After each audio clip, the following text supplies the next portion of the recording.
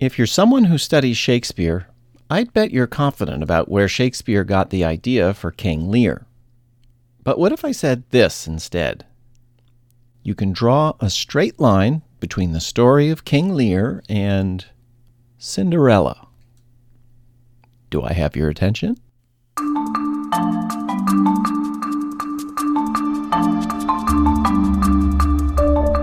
From the Folger Shakespeare Library, this is Shakespeare Unlimited. I'm Michael Whitmore, the Folger's director. Plutarch, Ovid, Holinshed's Chronicles, those are the widely accepted sources of many of Shakespeare's plays and characters. But they're not the only ones. There are researchers who, over the years, have found another source of Shakespeare's plays. And that source is folktales. Stories passed along mostly by word of mouth over the centuries. The parallels these scholars find are remarkable. Between Cymbeline and a folktale called The Wager on the Wife's Chastity. Between All's Well That Ends Well and The Sultan's Camp Follower. And, as we said, between King Lear and Cinderella. Charlotte Artisse, chair of the English department at Agnes Scott College in Atlanta, is one of these folktale researchers.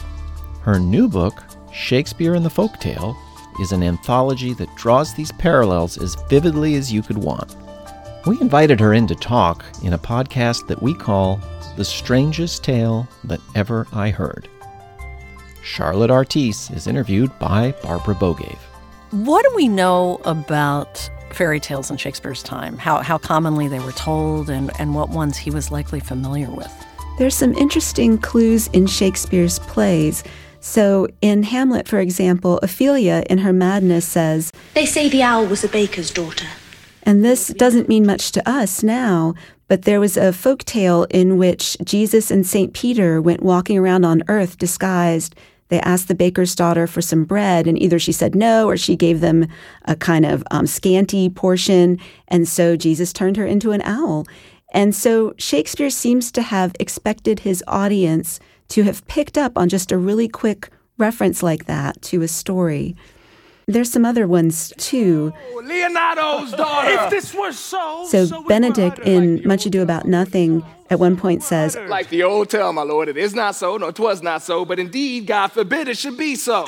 And that's kind of a refrain in the English folktale Mr. Fox. Amen, if you love her. We have no idea what fairy tales or folk tales Shakespeare might have known, that no one was recording them as told orally by people. That doesn't start until the 19th century. So we're in the position of triangulating from stories collected in the 19th century and later, and then written versions of them that date either from around Shakespeare's time or even earlier. We know and talk a lot about Plutarch and Holinshed's Chronicles and the influence of them on Shakespeare, but not so much about folktales. So why haven't scholars explored these more focused on these? What do you think is behind that? I think there's a disciplinary divide that exists between literature scholars who are trained to study authors like Shakespeare, and then from folklorists who specialize in the folk tales. I mean, there are different professional paths. I think another reason is that now we think of folk tales as something for children, as something that Disney movies are based on, not Shakespeare's plays. They're not based on folk tales. Shakespeare is the very center of the Western canon and is kind of a signifier of elite literary works. And so folk tales and Shakespeare are thought to be in our culture miles and miles apart. Oh, so it's that high culture, low culture dichotomy? The two shall not mix? Yes, I think so. And oral versus literate, that those are often held to be more distinct than they are. Which is so ironic because you're describing how people, as we do now, they knew these folk tales and fairy tales, and they would recognize these references that Shakespeare sprinkled his works with. And Shakespeare was like the Law and Order SVU of his time. He was pop culture. It's like dropping a pop culture reference into anything in a play or a TV show, right? Mm-hmm. And you think about TV shows and movies that base themselves on the folktales that we still do know. You know, when a story is proven to be successful and long-lived, then as a good businessman, it makes sense for Shakespeare to base his plays on sort of wildly successful and popular stories that have survived oral transmission over generations. Well, let's give people some really concrete examples and tick some off. What are some of the most obvious overlaps between these folk tales and the plots of the plays? And you talk about one, I think it might be the first one that you encountered, The Merchant of Venice. Let the forfeit be nominated for an equal quantity of fair flesh to be cut off and taken in what part of your body it pleaseth me. So you have a young man who is trying to woo a woman, and he needs money in order to do this. This is in the folktale and also in Shakespeare's play. And yet he has no credit or collateral with which to borrow money. And so one creditor says, if you don't repay me, I'm going to repossess a pound of your flesh. A pound of man's flesh taken from a man is not so estimable, profitable neither, as flesh of muttons, beefs, or goats. And of course, he doesn't pay it back on time. In the meantime, he's won the woman whom he was after, and he is imprisoned, the young man, for not paying back this debt. And so his wife disguises herself as a lawyer, comes and rescues him from this dilemma with the same argument that we see Portia use in Shakespeare's play. A pound of that same merchant's flesh is thine. The court awards it, and the law doth give it. Most rightful judge. And you must cut this flesh from off his breast. You can only cut exactly a pound and no more and no less. Or she says you can take your pound of flesh but no drop of blood. In the folktale, sometimes it's both, like in Shakespeare's play, or sometimes it's one or the other. This bond doth give thee here no jot of blood. The words expressly are a pound of flesh. Take then thy bond. Take thou thy pound of flesh, but in the cutting it, if thou dost shed one drop of Christian blood, thy lands and goods are by the laws of Venice confiscate unto the state of Venice. That really is a remarkable level of detail for the folktale and the play to correspond. Justice, be assured, thou shalt have justice more than thou desirest. We see that in a Moroccan Jewish folktale and also in, I believe, the Chilean version. But then when we read the folktales, they're often so different in the smaller details. The synopsis I gave a moment ago was meant to show the correspondences, but in the Chilean version, there's a mysterious woman named White Onion, and she says that she will marry the man who can go to bed with her and not fall asleep. And it turns out that, many men think that they can absolutely do this and they come from far and wide, but they all fall asleep. So this is a very different beginning than what we have, in a very different tone. It's very dark. It is, yes. It's dark and sexy and menacing. And I think that's true for a lot of these stories. And I think this is one reason why we've forgotten the very folk tales that Shakespeare used, is because now we think of folk tales as entertainment for children. We don't give them the ones that involve especially sex. I mean, the Grimms can get pretty dark and violent, but we don't give them stories about adultery and courtship and the problems of marriage. Yeah, let's go through a couple more of these, because it really is fascinating what Shakespeare picks up on and what he doesn't. And that's interesting in Taming of the Shrew. You say that there's a Danish version of a folktale called The Most Obedient Wife. What happens in that story that we find in Shakespeare? Hortensio, have you told him all her faults? I know she is an irksome, brawling scold. If that be all, masters, I hear no harm. Well, we've got 3 daughters, and the oldest one is known for being difficult to get along with.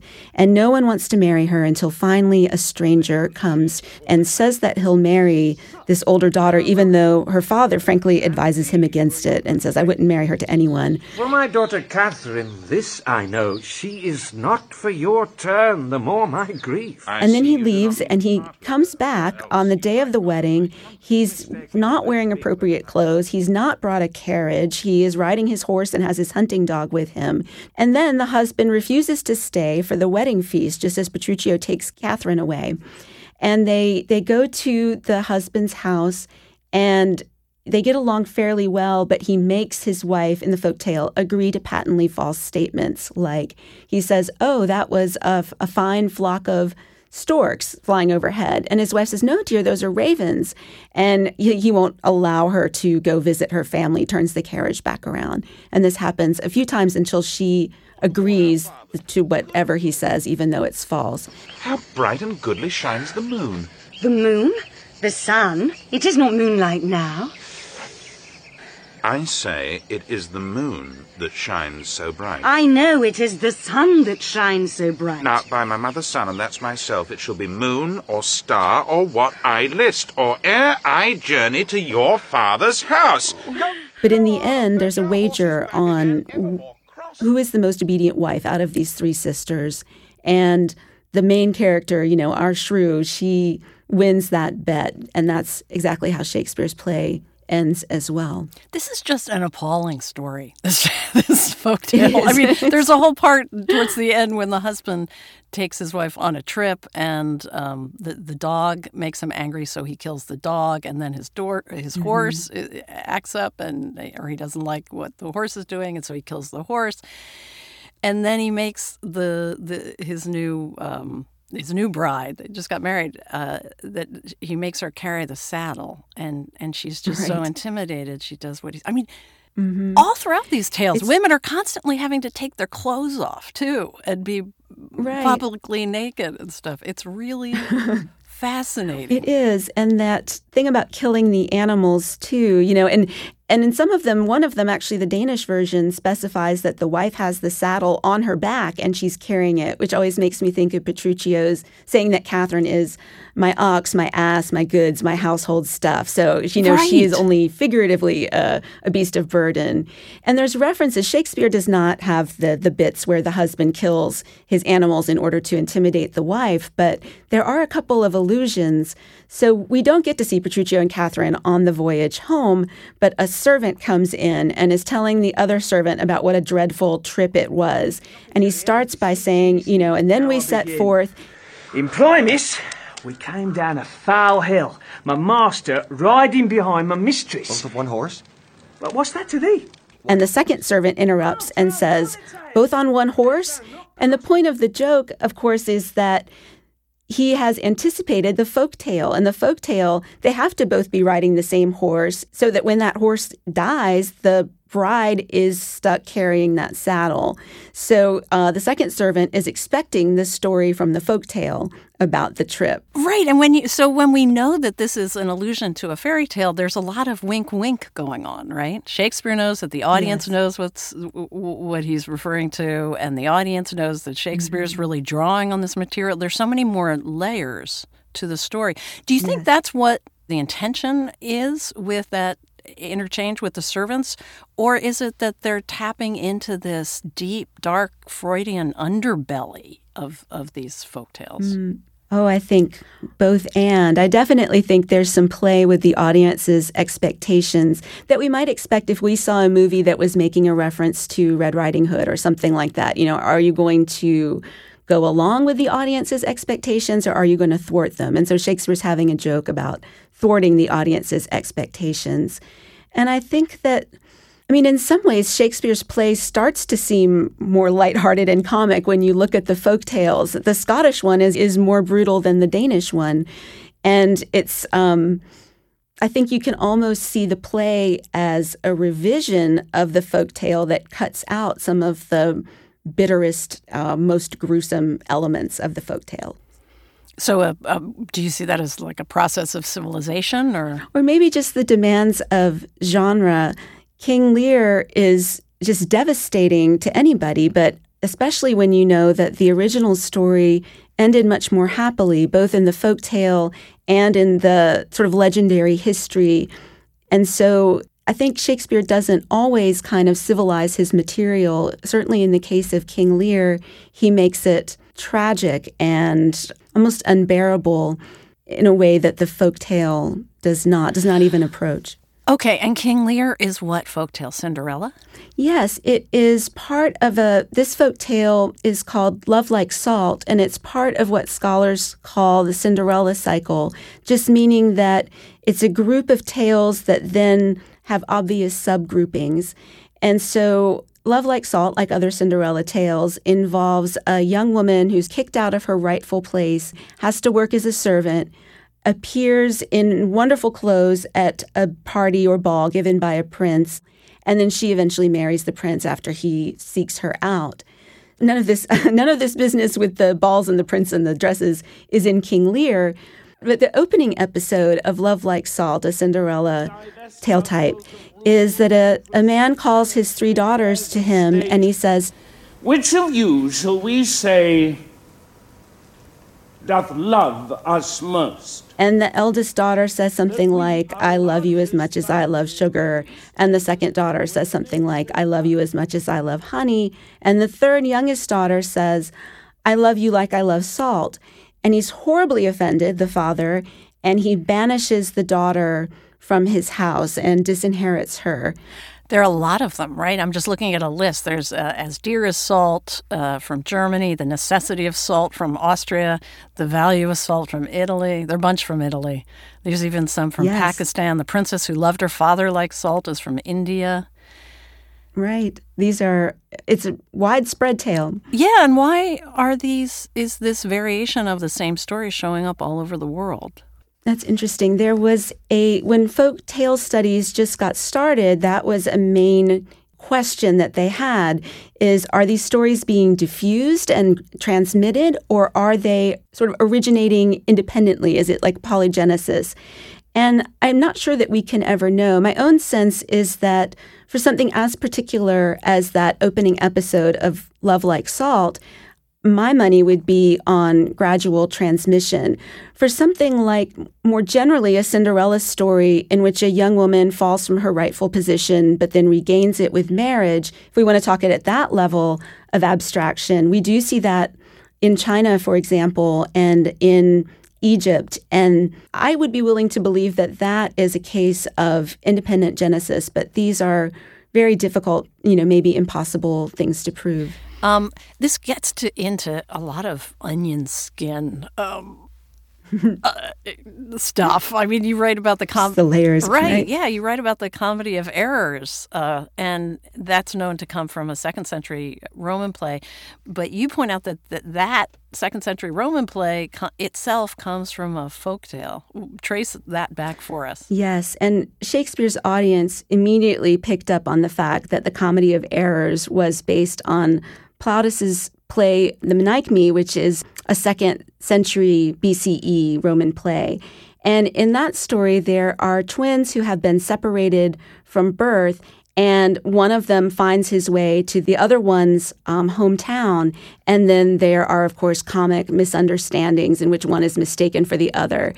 But that play, the classicist and folklore scholars know, such as Bill Hansen and Sophie Trenkner, that the play itself seems to derive from this folk tale, The Twins or Blood Brothers, in which, again, 2 identical young men are separated. One falls into trouble. His twin has to come and find him and is mistaken for his twin even by his brother's wife. From him that he did buffet thee, and in his blows denied my house for me for his wife. Did you converse, sir, with this gentlewoman? What is the course and drift of your compact? Aye, sir, I never saw her till this time. Villain, thou liest, for even her very words didst thou deliver to me on the mart. I never spake with her in all my life. How could she thus then call us by our names, unless it be by inspiration? How ill. And what Shakespeare does is he adds elements from the folk tale back into his adaptation. And so it's he's recognizing the Menechmi as a version of the Twins or Blood Brothers, just as scholars today have done. And then he's adding in material. So there is a sorceress in the folk tale. And so there's no actual witches in the Comedy of Errors, but every female character is accused of being a sorceress at some point. Avoid then, fiend, what tell'st thou me of supping? Thou art, as you are all, a sorceress. I conjure thee to leave me and be gone. And so it's a way, I think, of Shakespeare to nod back to that folk tale, to see the kinship between Plautus's play, Menaechmi, and the folk tale itself, and to build on that. And this cycle of folk tales is the twins or blood brothers. Yes. They're all variations on that. And one of them is Black Jack and White Jack. Yes. Which comes from the Caribbean? The Caribbean, yes, Antigua. And that one's fascinating because we see in a Renaissance Italian example where the queen has a miraculous birth and she has a son, and then a servant also at just the same time, she has a son, and these two boys look identical, even though they have two different mothers. And so the same thing happens in Black Jack and White Jack, and you have a white lady, and then you have a black woman who is, the phrase is, supposed to be her maid, but they both drink of this magic fountain, they both get pregnant, and they have boys who are identical to each other, except one has dark skin and one has light. And so that's fascinating. But then, their skin color does not prevent them from being mistaken for one another. Even the wife of Black Jack takes White Jack to be her husband when he comes in search of his missing brother. And so it's funny. It sets up this class and race divide, and then it seems to erase it completely. It really drives home this point that when you're reading Shakespeare or watching the play, of course you miss a lot. No one can get everything. But now I think we're missing even more than I thought before. But it's so fun and pleasurable to regain that knowledge, to read these old stories. They're just fun, these folk tales that have come down to us. And I think that it does enable us to approach the position of a member of Shakespeare's original audience if we recover these stories.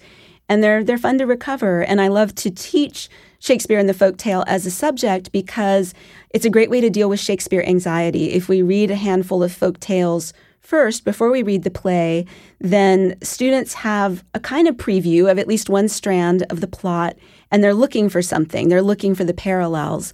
And I think it works really well in the teaching context.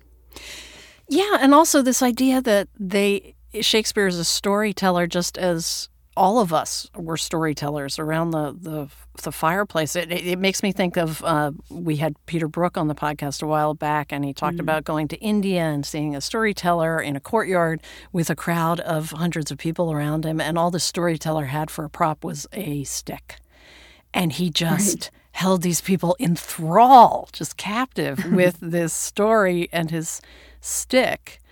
And, Brooke read into that it's clear you can really evoke anything at all if you find a way of recognizing that whatever play we're looking at or we're doing, we're just storytellers. And you seem to be emphasizing that with digging up these folktale origins. Yes, and if we imagine Shakespeare's stage, there's a lot to be said for the parallel between a storyteller standing in the midst of a group of people and with his verbal art and his physical art conveying this story. And I don't want to overstate, there's definitely a difference between a scripted play put on by a number of people and the traditional Ori storyteller. But Shakespeare's art was an art of memory and speech, just like the storyteller's art. Although many times in history, people haven't thought about Shakespeare that way. The Folgers director, Mike Whitmore, talks about people thinking this idea of Shakespeare as existing in the isolation chamber of the genius. That's the way he puts it. What do you think it is about modern scholars like you and modern times that were able to see that Shakespeare just wasn't in any kind of isolation chamber of genius? I think that for a while now we've been getting away from the great man theory of history and looking more at movements that we find people were working. There were a number of people working independently on inventions, say, at the same time. I think we're more aware and we're more able to do the kind of research that allows us to see a bigger picture, to see more of the context, to think more in terms of a culture enabling an individual to achieve a certain level of art or a certain scientific insight. So what have you found that most surprised you, or the most surprising direction that Shakespeare took one of these folk tales? Oh, let's see. The last play that I consider in the book, The Tempest, he starts off with what I think would have been recognizable to his audience from the oral tale, The Magic Flight. In the Magic Flight stories, what we have is a young man who falls into the power of a wizard. But the daughter of this wizard feels sympathy for him and helps him out. And he and the wizard's daughter get married. So we can see a premise that's very similar to The Tempest. But Shakespeare, once he gets that story going, essentially cuts it right off. So in the folk tale, the daughter also has magical abilities and these impossible tasks. This, my mean task. That the sorcerer has given the young man to have an excuse to kill him, she's able to do with her magic. Whereas in The Tempest, I must remove some thousands of these logs and pile them up. We have Prospero telling Ferdinand that he must move these thousands of logs. And this is a version of the impossible task. Often in the folktales, actually, the young man has to clear a forest. But Miranda is no help at all. Pray set it down and rest you. When this burns, 'twill weep for having wearied you.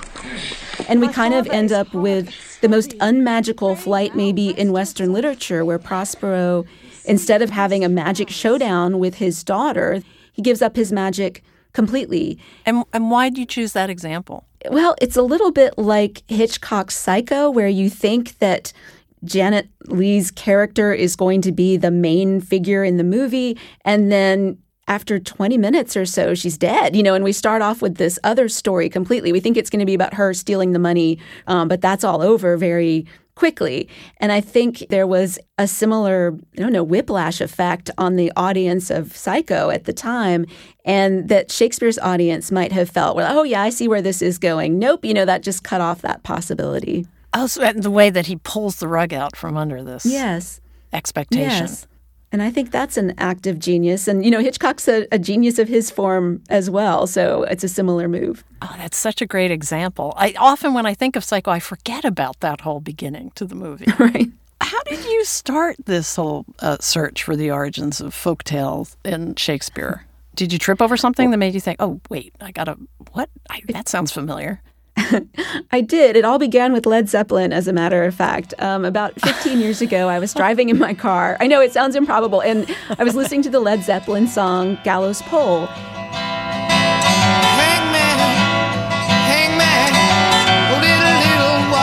In the song, what happens is there's a man about to be executed, and his family, he asked his family to come and bribe the hangman, but they don't have any money and they can't do it.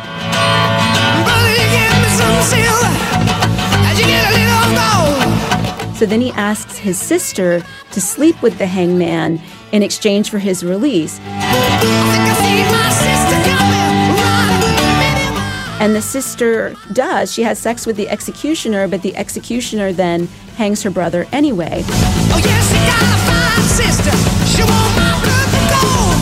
She want my blood to boil it hot. And I thought, wow, that sounds a lot like the plot for Measure, but it ends tragically, like the play would have without the Duke's interference and sort of creation of a happy ending. And I thought, well, furthermore, this Gallows Pole song sounds like a folk song to me. So I looked it up in the liner notes, and sure enough, was listed as traditional for the lyrics. And I kind of looked around to see if I could make a connection, but really all that happened was I would then play Gallows Pole for my students when we were reading Measure for Measure, as I was taking attendance or whatever. But I think that primed me to then have my eyes open when I came across something I was reading that said, Jan Harold Brunvan, the folklorist, and he is best known for urban legends, for sort of coining that concept, that he did his doctoral work on the folktale The Taming of the Shrew, which Shakespeare adapts. And I thought, well, that's the first I've heard of it. I had no idea there was a Taming of the Shrew folktale. So then I looked up Jan Brunvan's work, and he had a footnote that said, a number of Shakespeare's plays are based on folktale. There's Cymbeline and The Wager on the Wife's Chastity. He mentioned King Lear and Love Like Salt. That was when I became astonished that it was definitely the tip of an iceberg. And I went and started to pursue this seriously and just found more and more plays that had a strong link to a folktale. First, you must be a very popular teacher. Second, I don't know anybody else whose line of scholarship on Shakespeare has started with Led Zeppelin. Have you run into anyone else? No, I haven't. But if anyone out there hears this and that happened to them as well, please send me an email. We have much to discuss. Well, just one more thought, because we talk a lot on this podcast about what makes Shakespeare enduring or universal. Mm-hmm. And I can't help but think, fairy tales, folk tales are similar in that way. They connect with people across all cultures. They tap into these deep unconscious fears and emotions.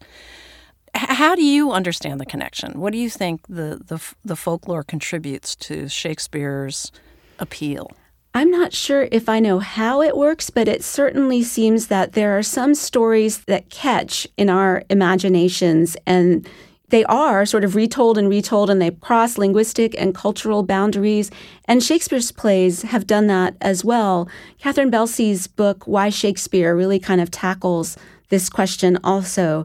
But when we think about what is it about the stories that catches, you mentioned Freud earlier. I mean, the Bruno Bettelheim's idea of the fairy tale is that it rehearses the whole Oedipal family dynamic, and that he finds that again and again in the stories and says these stories endure because they help children who are going through this psychological process, which in Bettelheim's mind is universal.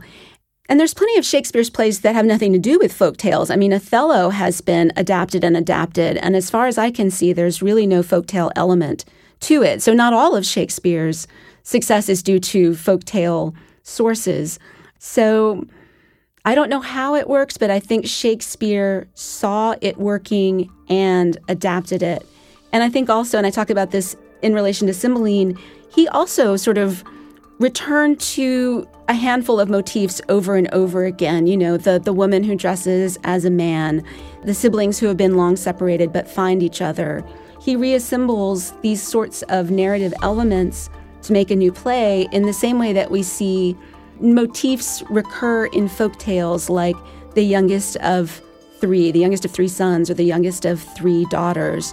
So I think Shakespeare, his methods in some ways were similar to the ways in which folk tales come into being and recombine and develop. Well, thank you so much for this. It really makes me think about the plots and the plays differently. It also made me think about Led Zeppelin differently. Charlotte Artis is chair of the English department at Agnes Scott College in Atlanta. Her new anthology, Shakespeare and the Folktale, was published by Princeton University Press in 2019. She was interviewed by Barbara Bogave. Our podcast, The Strangest Tale That Ever I Heard, was produced by Richard Paul. Garland Scott is the associate producer. It was edited by Gail Kern-Pastor. Ben Lauer is the web producer. We had technical help from Andrew Feliciano at Voice Tracks West in Studio City, California, and Kevin Rinker at public radio station WABE in Atlanta, Georgia. We hope you're enjoying Shakespeare Unlimited. And if you are, we hope you'll consider rating and reviewing the podcasts on whatever platform you get this podcast from. That helps get the word out to people who haven't heard it yet. We'd really appreciate your help letting people know what we're doing. Thank you. Shakespeare Unlimited comes to you from the Folger Shakespeare Library. Home to the world's largest Shakespeare collection, the Folger is dedicated to advancing knowledge in the arts. You can find more about the Folger at our website, folger.edu. Thanks for listening. For the Folger Shakespeare Library, I'm Folger Director Michael Whitmore.